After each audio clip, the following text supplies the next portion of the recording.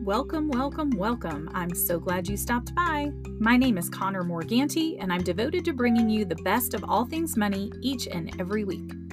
When it comes to money, do you feel like you missed something along the way? Do you ever think that financial prosperity just isn't in the cards for you?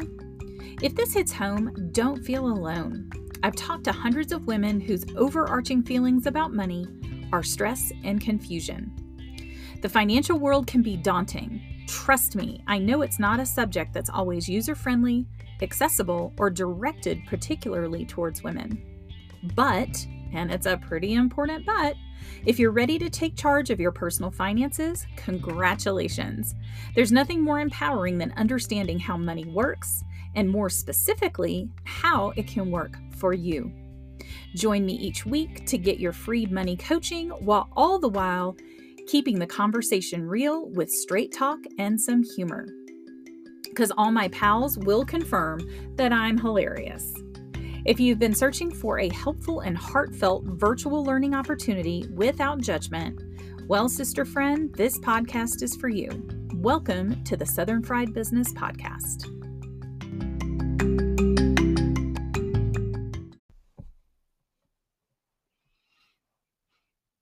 Hey, y'all. Welcome back. We are here today, just like the Dave Chappelle show, right? It's time to wrap it up.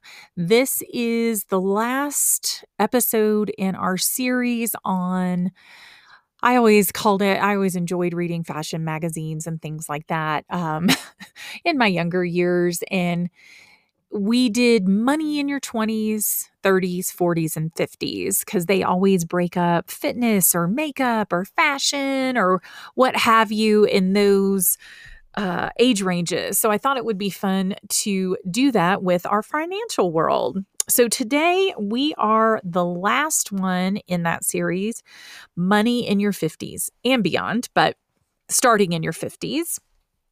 So even if you're dipping your toe into your 50s, the thought of retirement is probably hot on your mind. You now have less than 15 years or so to get your act together. So what should you be doing at this point? Well, first of all, you should be going back to revisit all of the podcast episodes that I just mentioned, 20s, 30s, and 40s. And checking off all those items. Those are perfect catch-up checklists of things that you need to either double check that you're participating in the right things, you've done the things, or if you still need to do them, you can get them done ASAP. I also have links at the bottom of our show notes here, aka the blog, to help you get set up to those previous show notes and podcast episodes. So back to the big 5-0, or as we say in the South, 5-0. I'm now talking to you about retirement benefits analysis, long-term care insurance, and estate tax strategies. I'm sure you just got goosebumps. Totally kidding. So these are also known as running out of money, living too long, and paying too much in taxes, which I think we're all worried about those three things. So retirement benefits analysis is a fancy way of saying that you're planning to not run out of money. You have to understand, or at least start to, that one day women at work will be replaced by capital at work.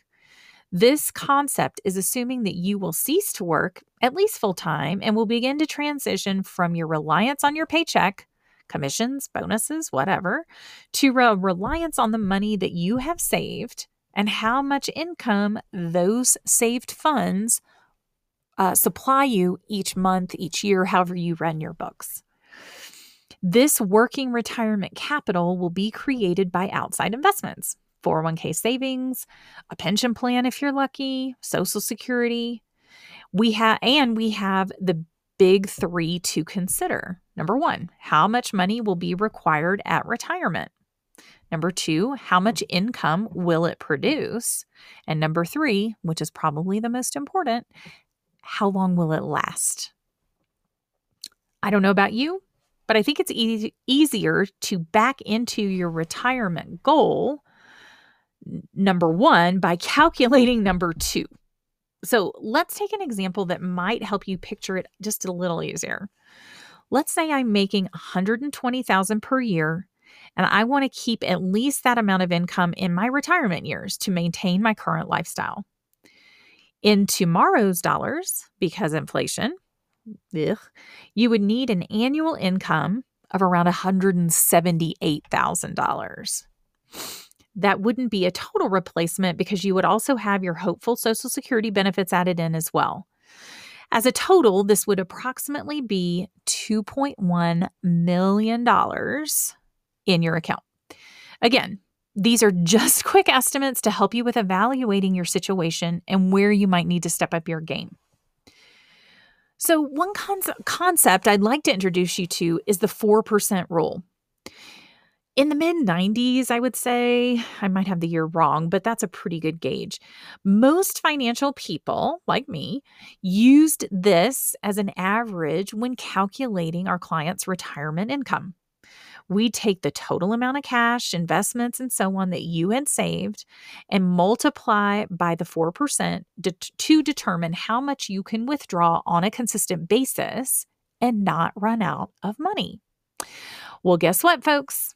A PhD economist reran those calculations just a few years ago and determined that our well-used 4% is now down to 2.8.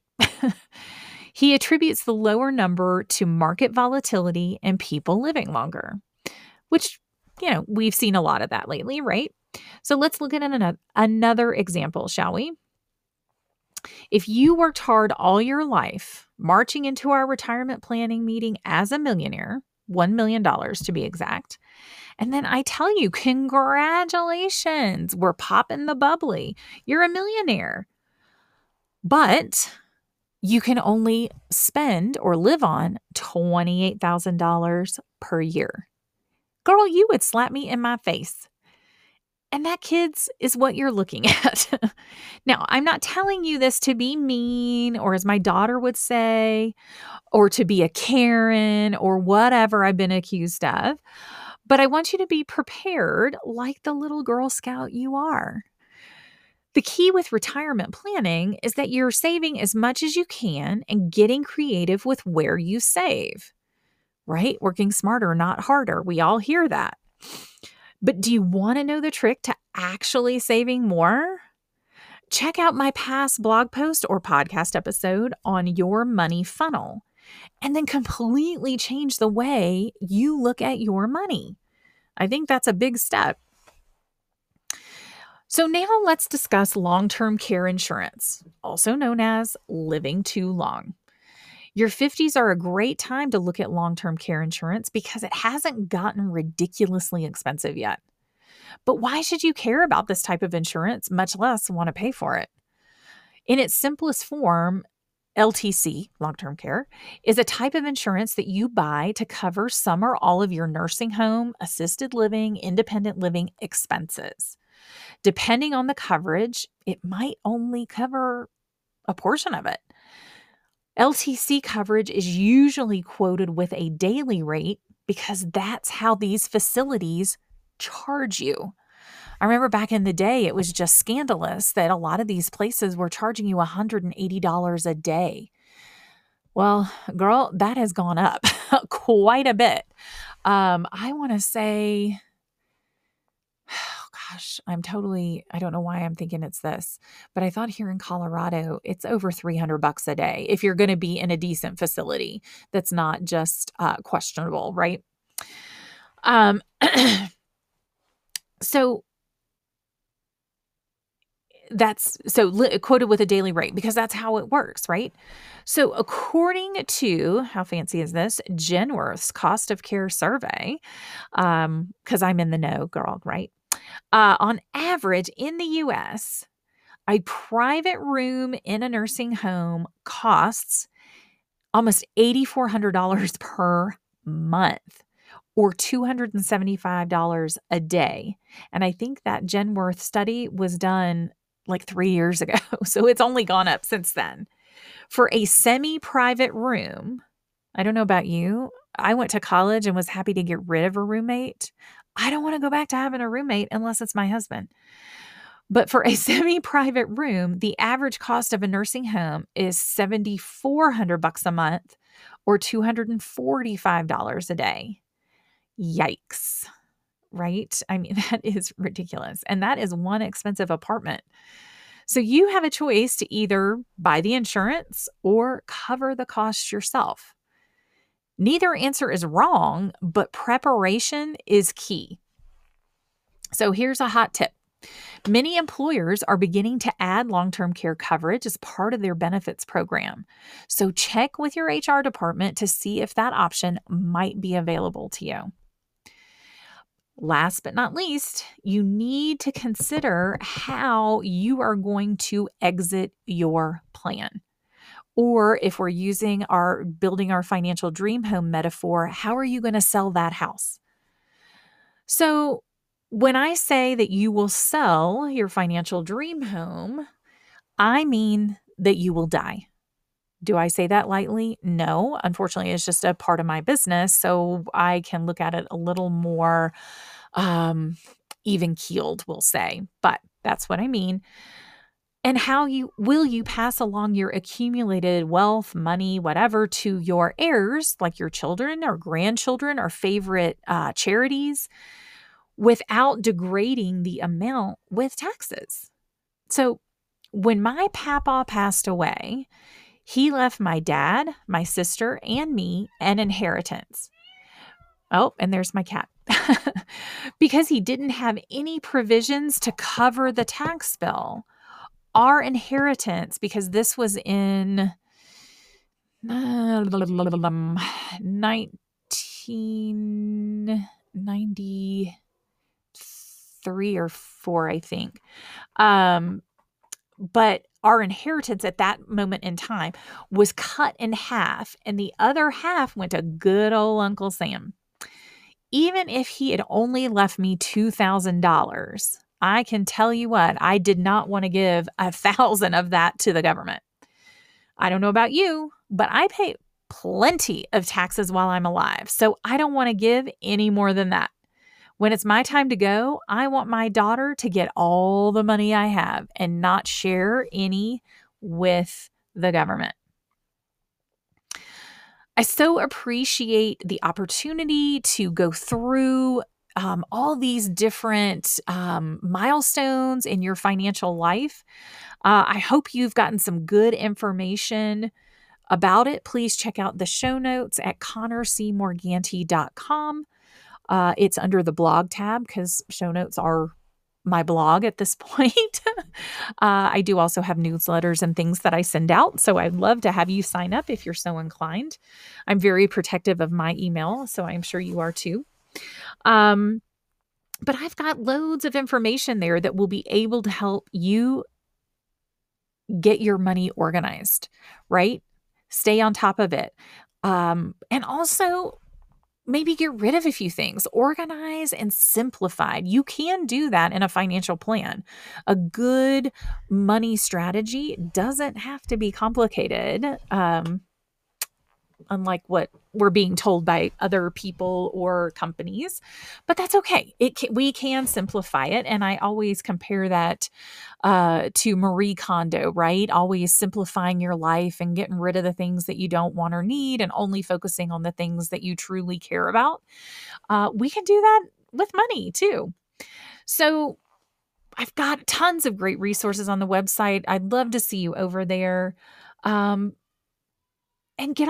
get started on the right foot, right? I mean, who can beat free?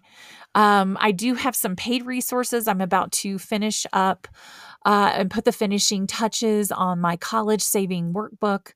And it's just going to be how to save for your kids' college or grandkids' college from soup to nuts. I mean, it's everything you need to know and probably a few things you didn't want to know. So anyway, but I'd love for you to reach out.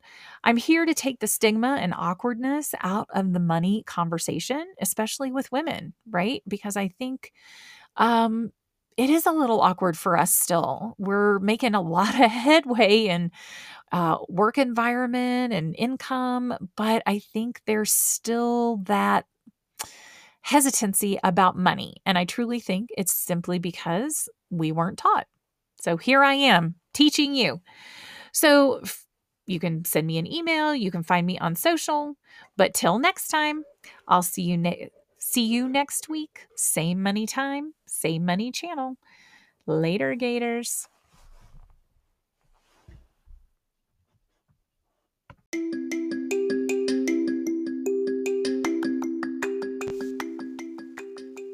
Thank you for joining me today on the Southern Fried Business Podcast, where I help women gain the confidence they need to take control of their checkbooks and live the life they once envisioned for themselves. Join me next week for another timely info drop that will help you level up. Ladies, it's time to fund your life.